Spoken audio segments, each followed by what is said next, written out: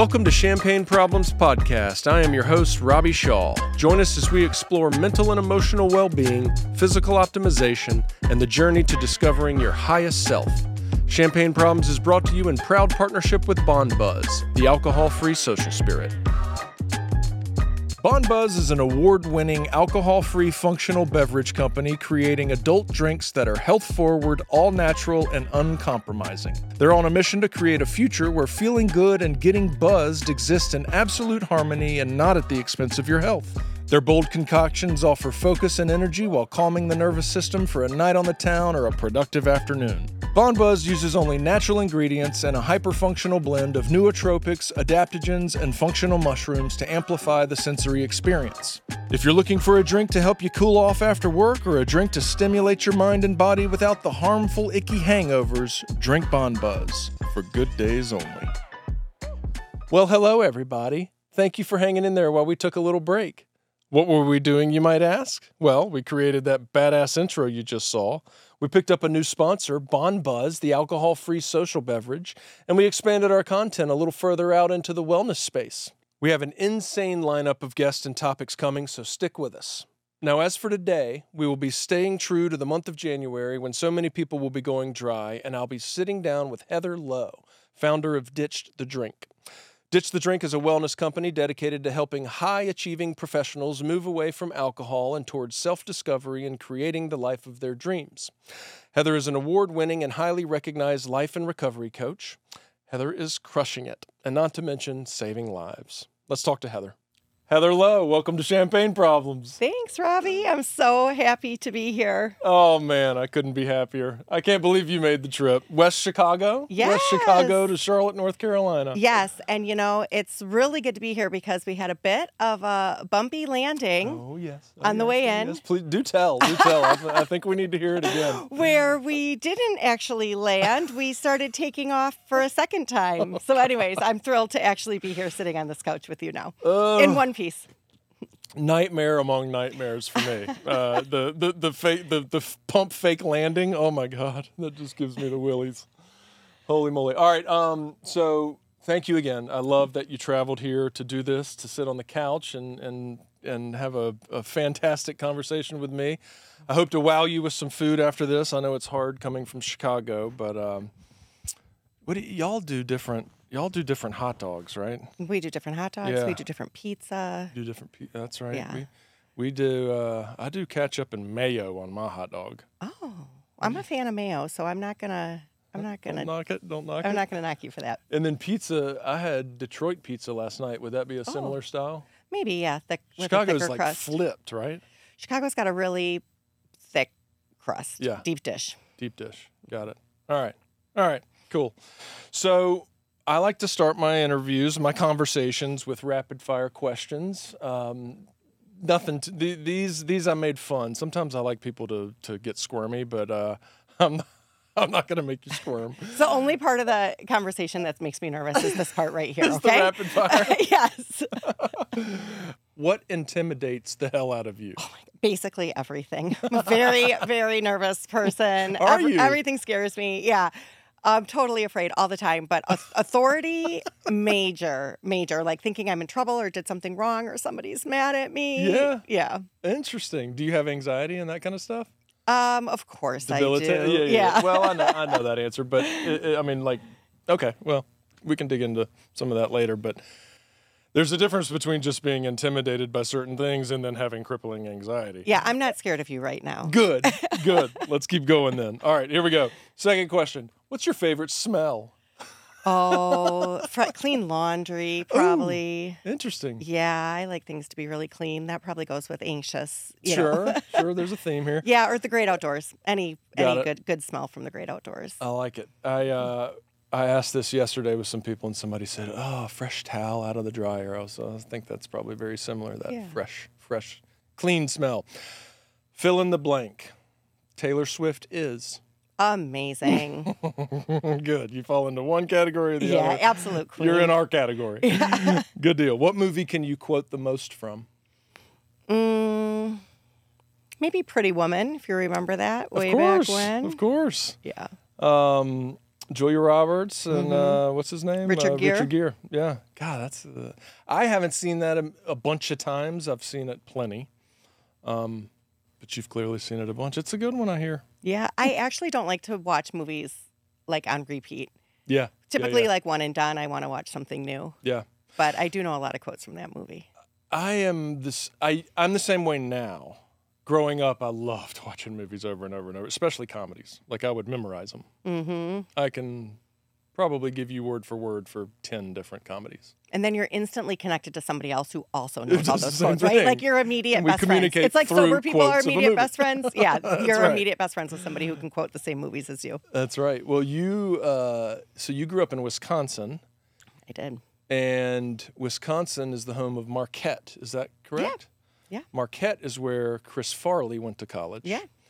And I can quote every word of probably 3 of his movies. I love him. I've met him. I love him. No way. Yeah, my mom worked with his grandma, actually. No way. What a great guy. What a quotable person, for sure. Well, just for my own pleasure, give me some story on that. How did that? My mom is an occupational therapist and worked in a assisted living. And yeah, his grandma, Alice Farley, was one of her patients. Just the sweetest woman. And yeah, I met him at the movie theater, actually, just by accident. We just were in Madison, Wisconsin, and walked out of the movie theater, and he's very recognizable, of course. So that is amazing. Ran up and fawned all over him, and he was funny and sweaty and hilarious.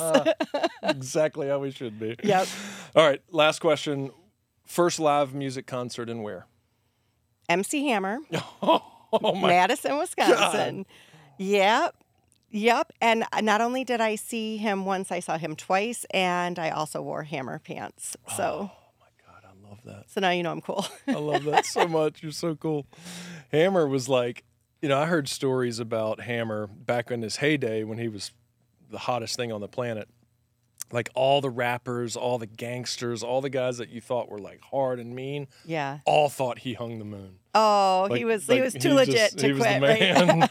That's right. That's kind of a funny question because it doesn't really share anything about me. Like I don't necessarily identify with like MC Hammer was my first concert. Sure. But well, that's the point of the question. I got to be there. Yeah. There's plenty of people that answer things that, that's the point. Like, right. I don't listen to that anymore. Like so many people are like New Kids on the Block. Right. It's just like childhood.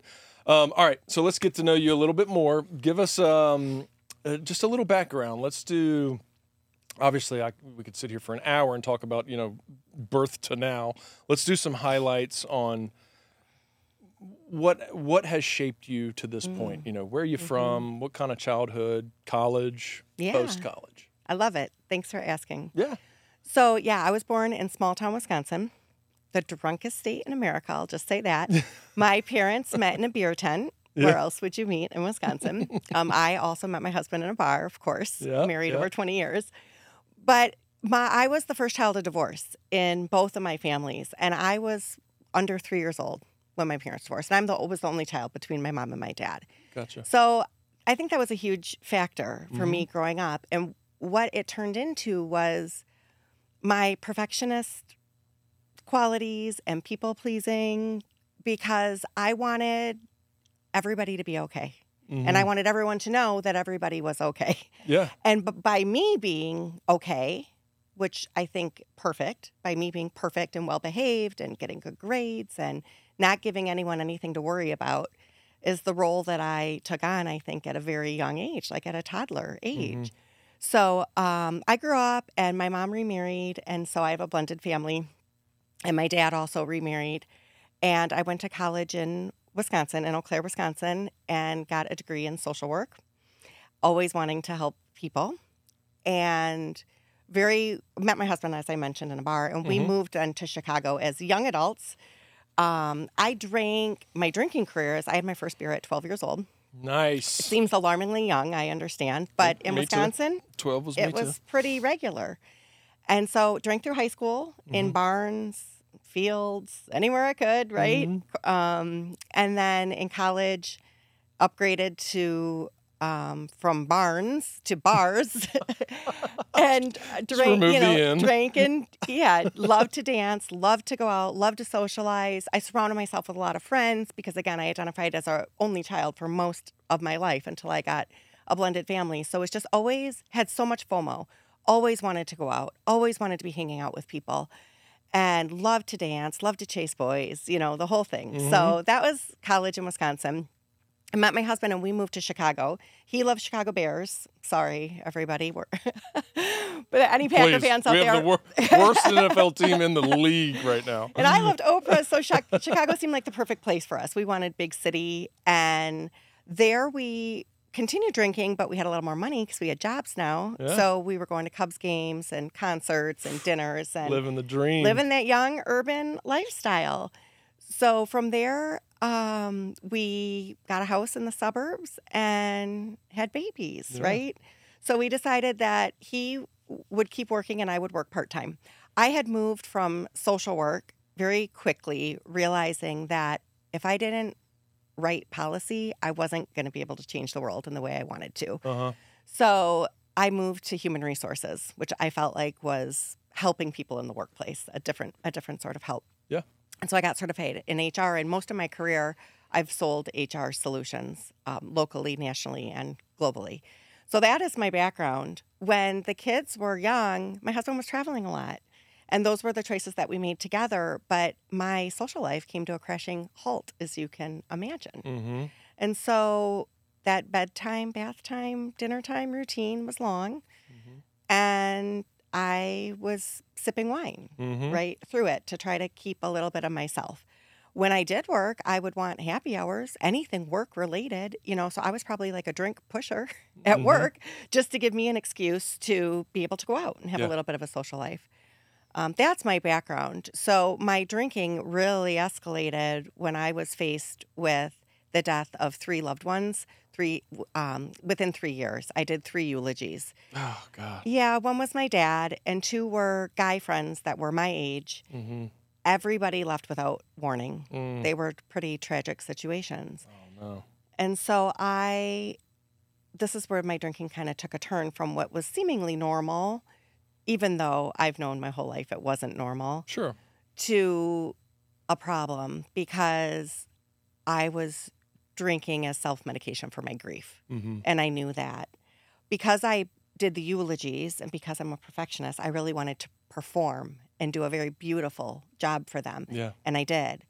And then when the services were over, I told myself to get over it. Mm-hmm. Like I wasn't allowed to feel it was over, just get over it. Mm-hmm. And it was pretty hard to get over my heartbreak, so I just tried to numb it out with alcohol, and this sort of escalated. Gotcha. Okay, lots of ways we can go, but I just personally want to ask, often we hear stories about addiction to whatever taking a sharp turn for the worse after, call it a tragic event, but really in relative terms, just a painful event, and that can be anything. Do you think it was the pain that you were so uncomfortable with? Definitely. Yeah. Yeah, because I had never learned to cope. Right. I'd never learned to cope with anything. I always had alcohol. If I had my first drink at 12, I had always had alcohol. Yeah. I literally didn't know how to cope with any feeling or life. I was actually still a toddler myself with my emotions, throwing a temper tantrum or whatever, and then just pouring alcohol on it. So I did not know how to deal with pain at all. Yeah. And the reason, I often get into the deep discussion on the causes of addiction and that kind of stuff. And there's always this common denominator of sensitive people, and maybe you're born sensitive. Maybe, like you said, you've just lived a life where you haven't had to deal with things that are super tough, maybe because we drank over it, maybe just because you haven't experienced them. But ultimately, what ends up is a very sensitive individual and one that doesn't withstand pain very well. Yeah, absolutely. I mean, I'm still that. Right. And obviously I deal with it in various ways, but it's not like if something tragic happens, I just welcome the pain and go through like, all the processes of grief just healthily and, do it perfectly. No, I suppress and I avoid and, I do all those things because pain sucks. Yeah, absolutely. So a fun fact is, because I was a social work major, I took a test in college about my emotional quotient, and I'm a genius level emotional quotient, which my professor had never seen before. So she was thrilled. But what that kind of means is it could be highly sensitive. I kind of like the word sensing, a highly sensing person. You feel everything. Because, I know what's happening in a room. I know how somebody's feeling. I do have a bit of a sixth sense about that. Mm-hmm. And I think it does maybe stem some from childhood and overly trying to make the people around me happy. Yeah. Right? So, and again, taking the attention off of me at times. So, no, I don't want anyone to worry about me. Mm-hmm. And at other times, I was also class clown, put the attention on me to take it off of somebody else. So always like other focused and not allowing myself even time or space to feel or be. Yeah. Interesting. Mm-hmm. God, it's fascinating, isn't it? Yeah. And alcohol's a wonderful numbing agent, right? I mean, I would say it's probably the best. Yeah. I mean, we can talk about that in a second, but let's dive over into I often say alcohol and wellness, but what I really mean is just take a heavy addiction and sobriety and let's knock those aside for a minute and let's go right in the middle and just discuss alcohol in its rarest form. Like what does it do to us? How does it affect us? Why is it so, I hate to say valuable, but it is. Like it works. It really, really works. And further down in this conversation, I want to talk about the trends and that kind of stuff, but let's talk about how it affects us. Yeah.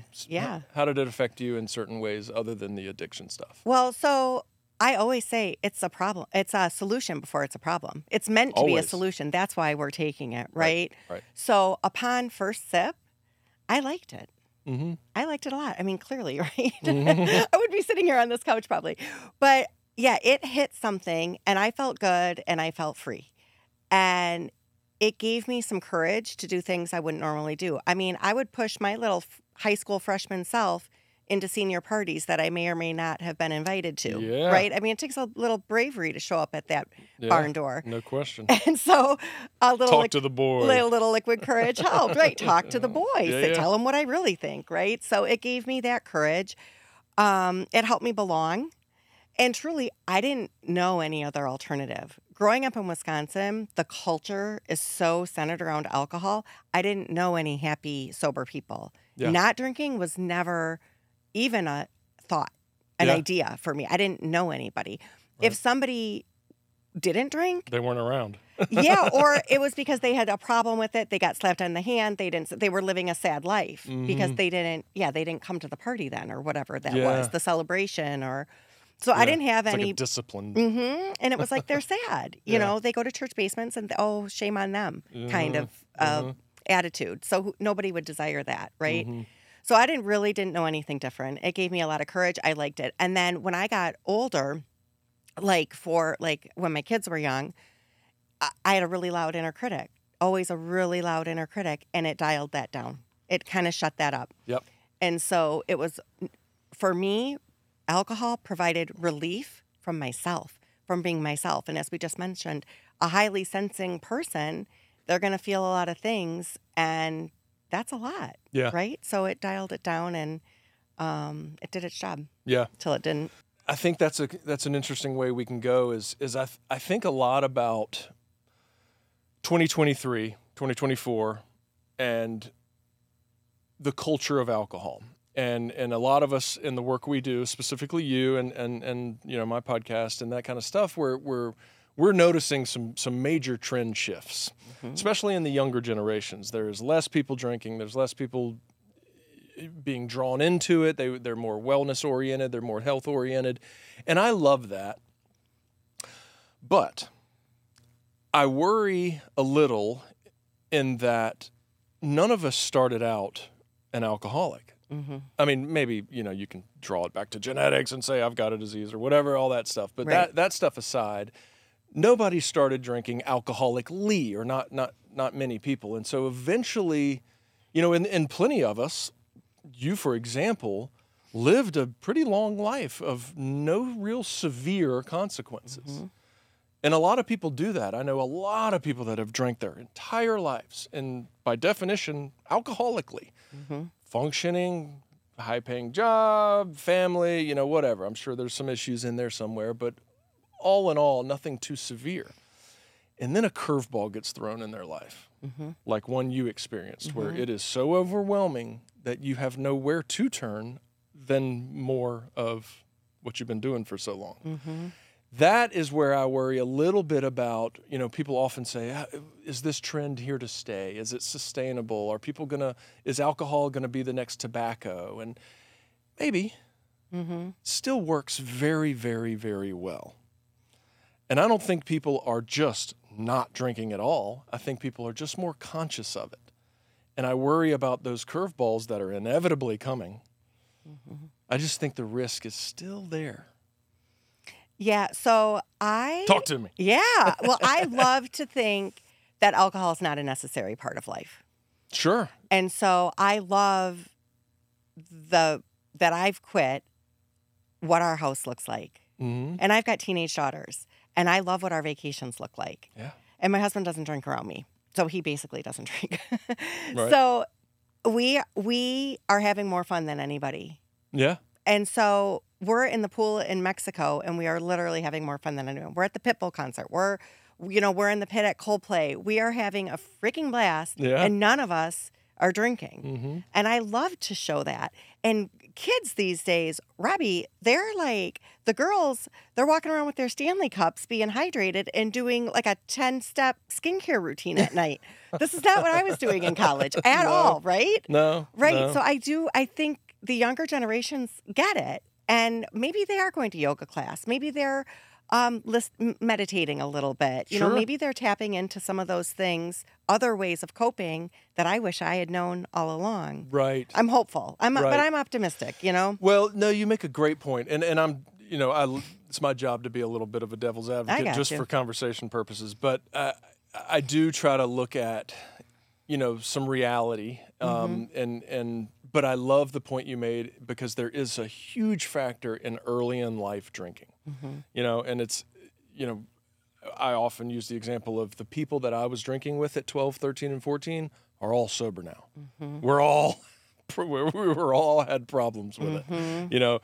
You start in your 18, 19, 20, 21 years, you learn how to cope a little better. You've got some tools before you start off. And so the statistics show, the science is there, that the earlier you start, the higher probability of addiction later. Right. So great point. There's other things, though. Like, we're all looking to escape pain. Sure. So there's vaping now, right? That wasn't a thing. There's scrolling, gambling, like you name it. You can find a way to escape pain. Yes. Alcohol just might not be as popular. It was one of fewer ways, perhaps, in the past, right? Yeah. Of options we had. Yeah. And now there's maybe a lot of options. There really are. To escape pain, so In it fact, doesn't have to be alcohol. I partake in a lot of them. Right, I exactly. do my fair bit of scrolling.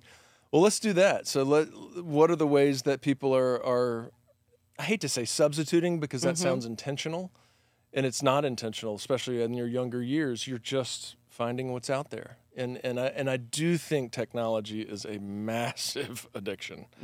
I mean, what else? Vaping, I know. Weed is certainly one. Yeah. Yeah, I mean, I don't even know what they all are, but any way to artificially raise your feel-good chemicals, Sure. right? Sure. Yeah. Yeah. All right, so let's talk a little bit about just alcohol culture in general, because I feel like the work you do and the work I do, we are trying to reshape that culture. We're trying to change that culture. We're trying to denormalize. Is that the right word? Is that a word? Denormalize? Hey, check. Destigmatize. Well, Normal, just yeah, the normalization of of the negative consequences. That is such a major part of the alcohol culture. So let's talk some about those. Like, what is the alcohol culture? What does that look like in Wisconsin? What did it look like? just drinking all the time, everywhere for everything. Right. Sun up till sundown, right? And what a weirdo if you didn't drink, right? But for me, it was like, there's also the mommy wine culture, of course. And there's also, I was often in my job the only female salesperson on all male sales teams. So there's a boys club, drinking. Yep. And I also talk to workplaces. So drinking at work as part of the job, often drinking felt like part of the job, being in sales, right? Because I had access to the decision makers at a bar or a happy hour or a networking event that I might not have in the office. So drinking is the norm. When you're not drinking, then you're on the outs. And you're not drinking because something's wrong with you, not because something's wrong with alcohol, right? And not drinking sort of is like shame on you versus congratulations, what a healthy choice. Yeah. Right? Right. So that's what I want to change. If anybody says they're not drinking for any reason or season or lifetime, congratulations. That's amazing. Good on you. Yeah. Right? It's a positive thing. Yeah. It's a very positive thing. Yeah. You know, I think a lot about the normalization piece and, you know, go into the kind of college atmosphere.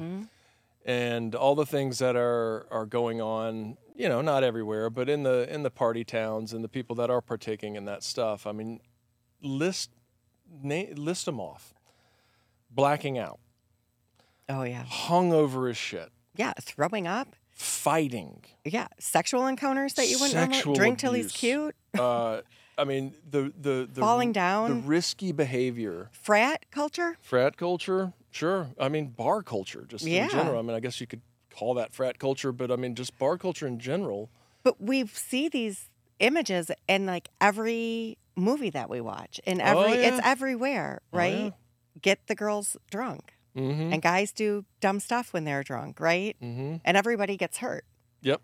But we're but praising it, right? It's normal, right?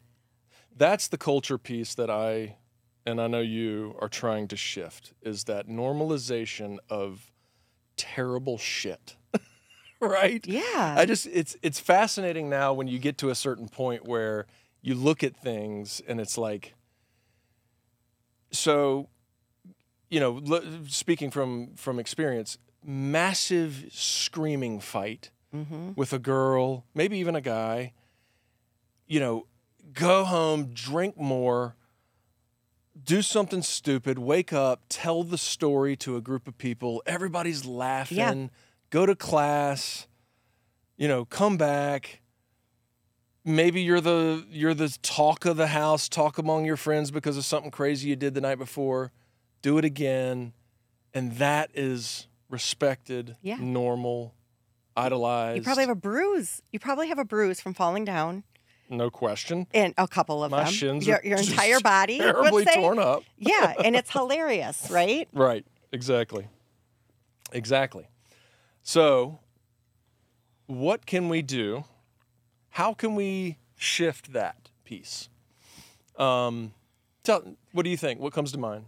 I know what's coming to mind is that it continues through adulthood because there's holders for your drink in the shower.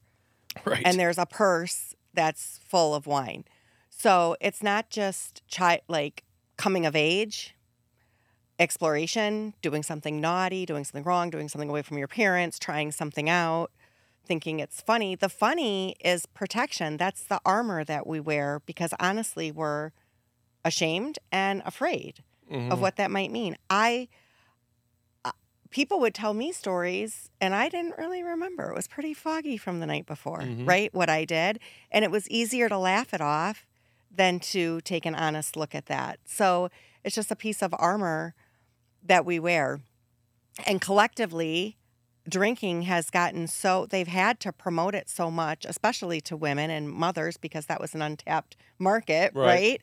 So we, make parenting easy, make motherhood easy. You can do it all. Or join in on the boys club, or be this. Bottles are shaped like women's bodies, right? Like it's sexy and attractive, and we all want that. So we all go to that. But what you're saying, to denormalize it, like that's not normal, right? Hurting yourself isn't normal. So we have to share another side to the story. And some people say to me, like, you don't want to become one of those like sober, like preachers, like being preachy about sobriety or anything. No. And I don't. But you know what? I would show my drink all the time. I would post my drink all the time. Why can't I share my sobriety with the same pride? And sharing my happy, sober life is honestly still, even as a sober coach, even though it's my career and it's my everything, it's still half as much as I was promoting alcohol as a drinker, right? But we are uncomfortable seeing that. Yeah. We can look at Bloody Marys and glasses of wine on the ocean, on a boat, all day long, right? But when somebody says, I'm sober, it's like, whoa, weird. Okay, mute. Yeah. Yeah. What if we did away with the word sober? Yeah, because it sounds like somber. It sounds sad, Somber. doesn't it? Yeah, and That's it's totally. What would you replace it with? God, well, the point would be that you don't have to replace it. There shouldn't have to be a label, right? It's Like drinker I versus don't non-drinker. drink. Just because I went to jail and have 7 DUIs doesn't mean I need to tell you that I had to get sober. How about I just like the person who is worried about their liver, we don't drink. Me and my buddy don't drink. Yeah, well, that is what I say. So it's sort of the same as removing alcoholic. Same thing, Sure. because you're blaming the person versus the substance, of course, but also you're leading with, like, I don't want to say your biggest weakness, but like your biggest challenge, perhaps your biggest struggle. We don't do that with someone anywhere else, right? Yeah. We don't say, like, I'm Heather. You don't lead with, anything. Yeah. You're just a person. Right. But if you are an alcoholic or if you are sober, you lead with that, which is just sort of interesting. Well, and it speaks to like you've said a couple times, where it's abnormal to not drink. And so you feel like you have to have an excuse. And I mean, I've felt this way many times, Right. especially early when I stopped drinking. It was, I can't drink, or I quit drinking. How about I don't drink?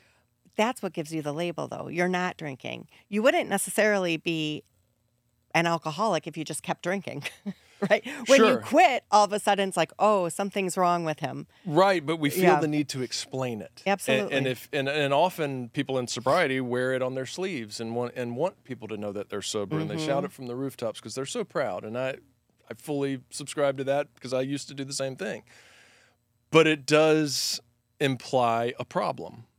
And then there's other people that don't drink, not because they had a problem, because they chose not to. Right. So my point is, I feel like there's two groups, And we need to open the spectrum. and we should open it up. Yeah. For more options. And there's also, like I said, not drinking for a reason or a season or a lifetime. And actually, a third of the population doesn't drink. I know. For lots of reasons, right? Whether that's religion or cultural norms or a stage of motherhood or a medication they're on or a fitness quest or whatever it is. So we're really excluding people when we don't have options for everyone. And it really shouldn't matter. And I mean, I love to say, oh, I love to drink. I just don't drink alcohol, right? I drink like a fish, I just do. not alcohol. I do. I love to drink. I love to party. I always have 3 drinks in front of me. You know, Yeah. I mean, I've had 3 drinks since I've been here. So it's just not alcohol. Yeah, yeah. I drink a good bit of mocktail NA stuff, and I don't know why. I often think about that. It's part of the culture. It was such my identity for so long. I don't know. Maybe it makes me still feel a part of. I don't know. Yeah, a sense of belonging. Yeah, And just a ritual. the ritual for sure. Often people just want to keep the ritual and change the drink. And I love it. Even my drinking friends get on board. I always say, like, the vegetarian decides where you eat and the sober person decides where you drink, because I'll go anywhere. I'll go to any bar, brewery, whatever, if they have a drink for me. And if they don't, we're going somewhere else, right? And I'm bringing 10 people with me. Yeah. So the places that are offering that are definitely getting my business. But we need it to be safe for people to explore, because also, as we talked about, when I started evaluating my relationship with alcohol, and that's what it is. It's just an experiment where you're evaluating for a lot of people. Let that be safe to do without committing to a life without drinking forever. Yeah. Right? Okay. Have periods of time where you've tried drinking. Now you're going to try not drinking. then you can kind of decide what aligns with your values, what feels good to you, and how do you want to continue. And you can do that without saying, I'm sober or I'm abstaining from alcohol from now until the rest of my life, right? Yeah. Or I'm not drinking right now. Oh, you're sober? Or are you an alcoholic? Those aren't fair labels for somebody who's just trying to evaluate this like you would anything, Yeah. right? Yeah. Like, I'm trying to go to church. I'm trying to run a marathon, right? I'm Yeah. trying meditation. I'm trying to remove gluten, see what that does for me. It's okay to experiment with alcohol too without declaring yourself any kind of label for the rest of your life. Mm-hmm. And I think when we do that, we're leaving people. I mean, for me, it was a barrier. It was definitely a barrier because I didn't know what to say. Yeah. And I didn't know how to describe it. And I didn't know who I was. And I didn't start this process of evaluating my relationship with alcohol with the goal of being sober. Right. I wanted to keep drinking. Yeah. Obviously. Want to figure out how to right. how I wanted to drink the Yeah. right way or whatever. Yeah. And that's how like most of my clients start, right? They want to Mhm. be normal drinkers is how they start. But once you remove alcohol, you start to recognize some of the ways that it affects you Mm-hmm. and you start to feel better and you Mhm. start to see it for what it is, and you might choose differently. And for me, I can honestly say I know alcohol was such a problem, not because of history or genetics, even though all those things might be there, because of how damn good I feel without it. Mm. Truly, like some people would have no idea, right? Like, Yeah. Oh, as yeah. a drinker, being a non-drinker, waking up every day and feeling good, being really aligned with myself spiritually, emotionally, physically, the whole thing, it Mhm. feels so good Yeah. that I can see that alcohol was clouding everything that mattered to me. Yeah. You know, I love that, and I so respect it, but it interestingly was not my experience, and I wish it was. Yeah. But there was such a, and I don't know. I mean, of course, years of therapy trying to figure this out, but what was it about me that when I would go for short periods of time without drinking, I felt better in the sense that I wasn't riddled with anxiety and like just having that panic and the need for alcohol, but I still like did not, maybe I just didn't do it long enough. Like I didn't know who I was. I didn't know my moral compass. I don't know what I liked, what I didn't like.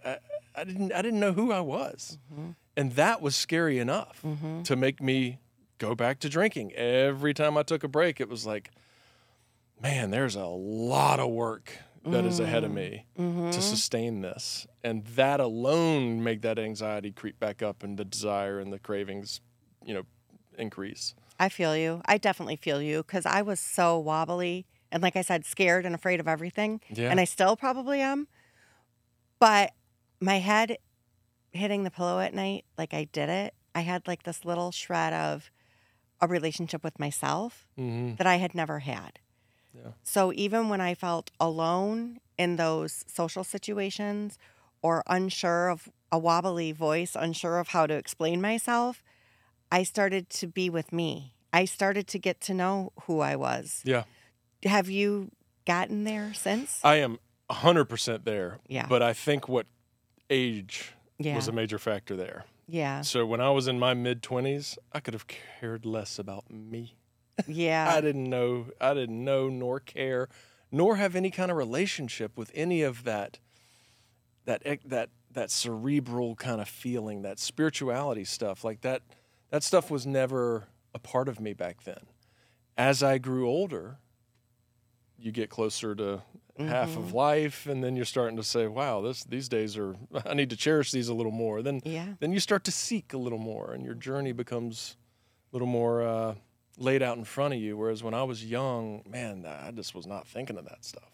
Yeah. I stopped because I had to. Yeah. I get you. I wonder too often, like what's age and what's this journey, Yeah. Yeah. And how that goes together.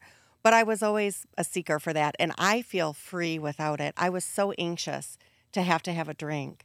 Always. I mean, I remember visiting my grandma and like having her stop at a bar in like rural Wisconsin.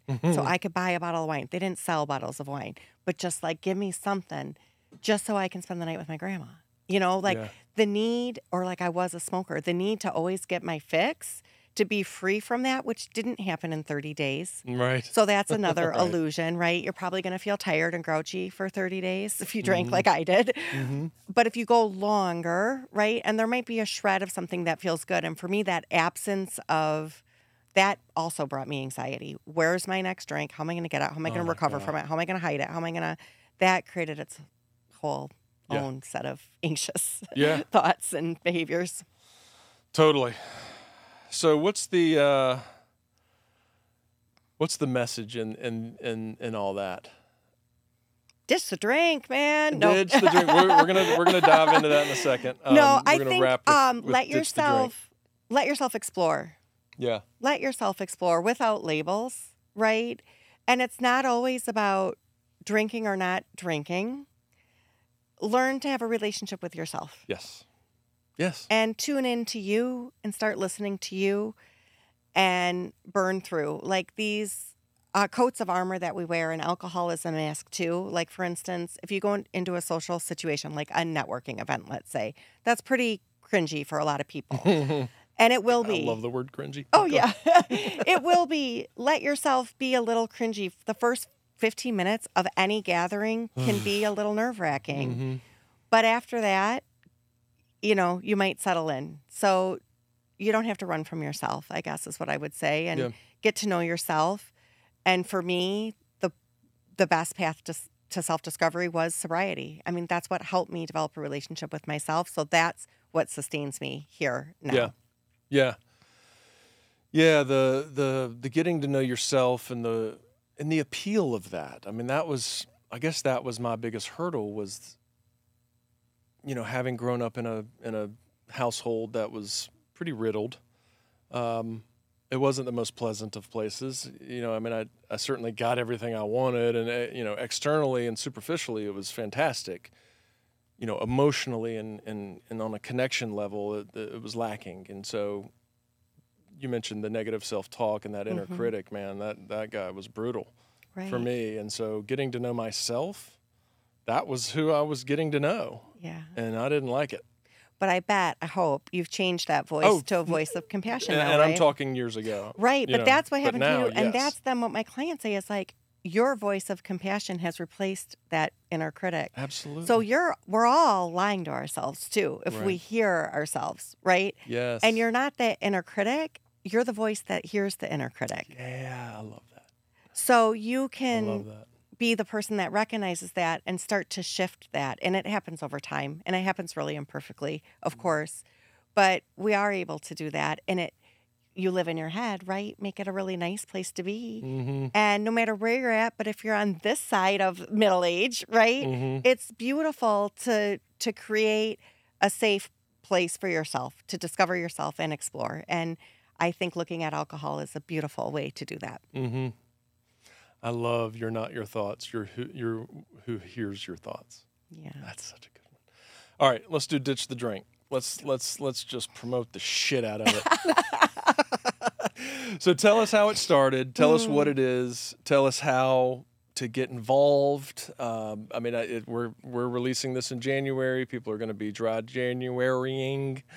And I know you offer some stuff around that. Let's tell me all about it. Thank you so much. I love talking about Ditch the Drink, of course. Perfect.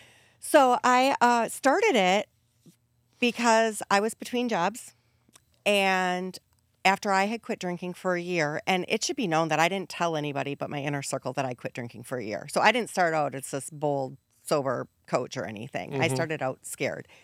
But I put together everything that helped me in my first year of sobriety, and I put it into a digital class.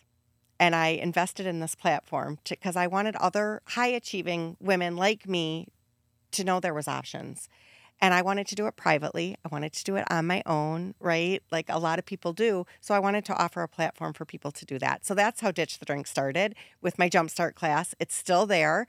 I always think about updating it, but I go back. It gets such good reviews, and I go back and look at it, and I was so close to early sobriety myself. It's like special, like vintage, Yeah. to like have been there wobbly, but trying to teach people, Yeah. right? And being so close to them. So that's still there. You can take that 6-week class. From there, I got trained and certified as a professional recovery coach and life coach. I got a certificate of well-being from Yale University. I got a certificate of law of attraction, all these things. Wow. Got certified. So now I also offer one-on-one coaching for people, which is beautiful. It's a package called Becoming. And with all my programs, I have a new thing to offer, and that's community. Community is something that came later in my journey, and it has made a world of difference, of course, as you know, anybody knows. So I have an insider community, and that is, we do group calls twice a week. And there's replays available for those that can't make it live. And then there's a private online platform, and there's master classes. So all of your favorite people in the sober space are probably have a master class. Really? Whether that's on sleep or anxiety, a lot of the things we've talked about, overall personal development and wellness. That's all in there. And then now I have this beautiful thing where some of my clients have become coaches themselves. So I have a course to teach other coaches how to launch their business. God's work. It's so beautiful. I love it. And, it goes to my social work heart, of course. Yeah. And I had a serendipitous moment one time when I started this. I was working in a bonus room off my bedroom, which is a closet. And there I am at my computer working on, Ditch the Drink. And I was remembering in 3rd grade, I worked in a closet. My mom, I was like a latchkey kid, right? And when I got home from school and I had to wait for my mom to get home from work, I worked at a business that I called Dare to Dream from my closet. And my cat was my only client at the time, but I wanted to help people Lucky live their cat. best lives. Yeah. Yeah. So I was like, DTD, Dare to Dream, Ditch the Drink. This is exactly what I meant to do. So it's really, really beautiful. I love the path it's taken. Even though I had some success in my sales career, it never sung my soul like this does. So to wake up, do what I love, I'm a helper, of course, right? That was all in my background. So it's been a really beautiful journey. If anybody is considering ditching the drink, give it a try. Absolutely. Get a coach, get some support, and get community. Well, reach out to Ditch the Drink. Reach out to Ditch the Drink. Oh, yeah, and I got a Dry January challenge, of course. I should mention this, but we often do challenges, but we are doing different types of challenges. There's prizes and giveaways and all that fun stuff. But come do Dry January with us. Just give it a try. That's how I started. I actually started with a 100-day sober challenge, and I only made it to 70 days, thought I was cured. And I love to say, that was the best failure of my life because it eventually brought me here. Yeah. So, but it started with, going for 100 days and making it to 70. And then it's just learning. It's just discovery, right? 70's pretty darn good. Yeah, it is good. It is good. That's awesome. Well, this episode is going to come out in January, so it might be behind the start date for a January challenge. But I assume you do other challenges as well, and Absolutely, yeah. And my sober date is actually February. Go. And I think I do. There's lots of people that do Dry January and stick with it, and that ends up being a date for them. But also, come in February. That's my personal favorite time. So you're always welcome at Ditch the Drink. Love it. D to D. D to D. I still think you need a big old tattoo of D to D. I can get it this afternoon. Not a tattoo Maybe after guy. we eat. Yeah, I know the spot. Heather, this has been fantastic. I'm very honored you made the trip down here to do this. It really does warm my soul that you found value in what we do enough to make the trip. Oh, it's so cool. It really is. It is very meaningful to me. So I really appreciate that. I've got one final question that I think you may know what is if you've ever listened to our episodes, which I know you have. And it is, Heather Lowe, why do you care? Sharing your stories heal. And sharing my story makes a difference. For me, it builds my confidence and shares my truth. So we all want to help other people, but we also want to help ourselves, right? But also it was hearing stories of other people that I admired. And if you can see yourself in somebody else, that might be the nudge to try something new or different or get help. So that's why I care. And I'm super grateful for your awesome platform. I love the Champagne Problems podcast. I've been begging to come on, let's be honest. I'm just a huge fan. So to be a guest feels really special. And your studio is beautiful. And I'm so happy that I got to come in person. Thank you, Heather. Thank you.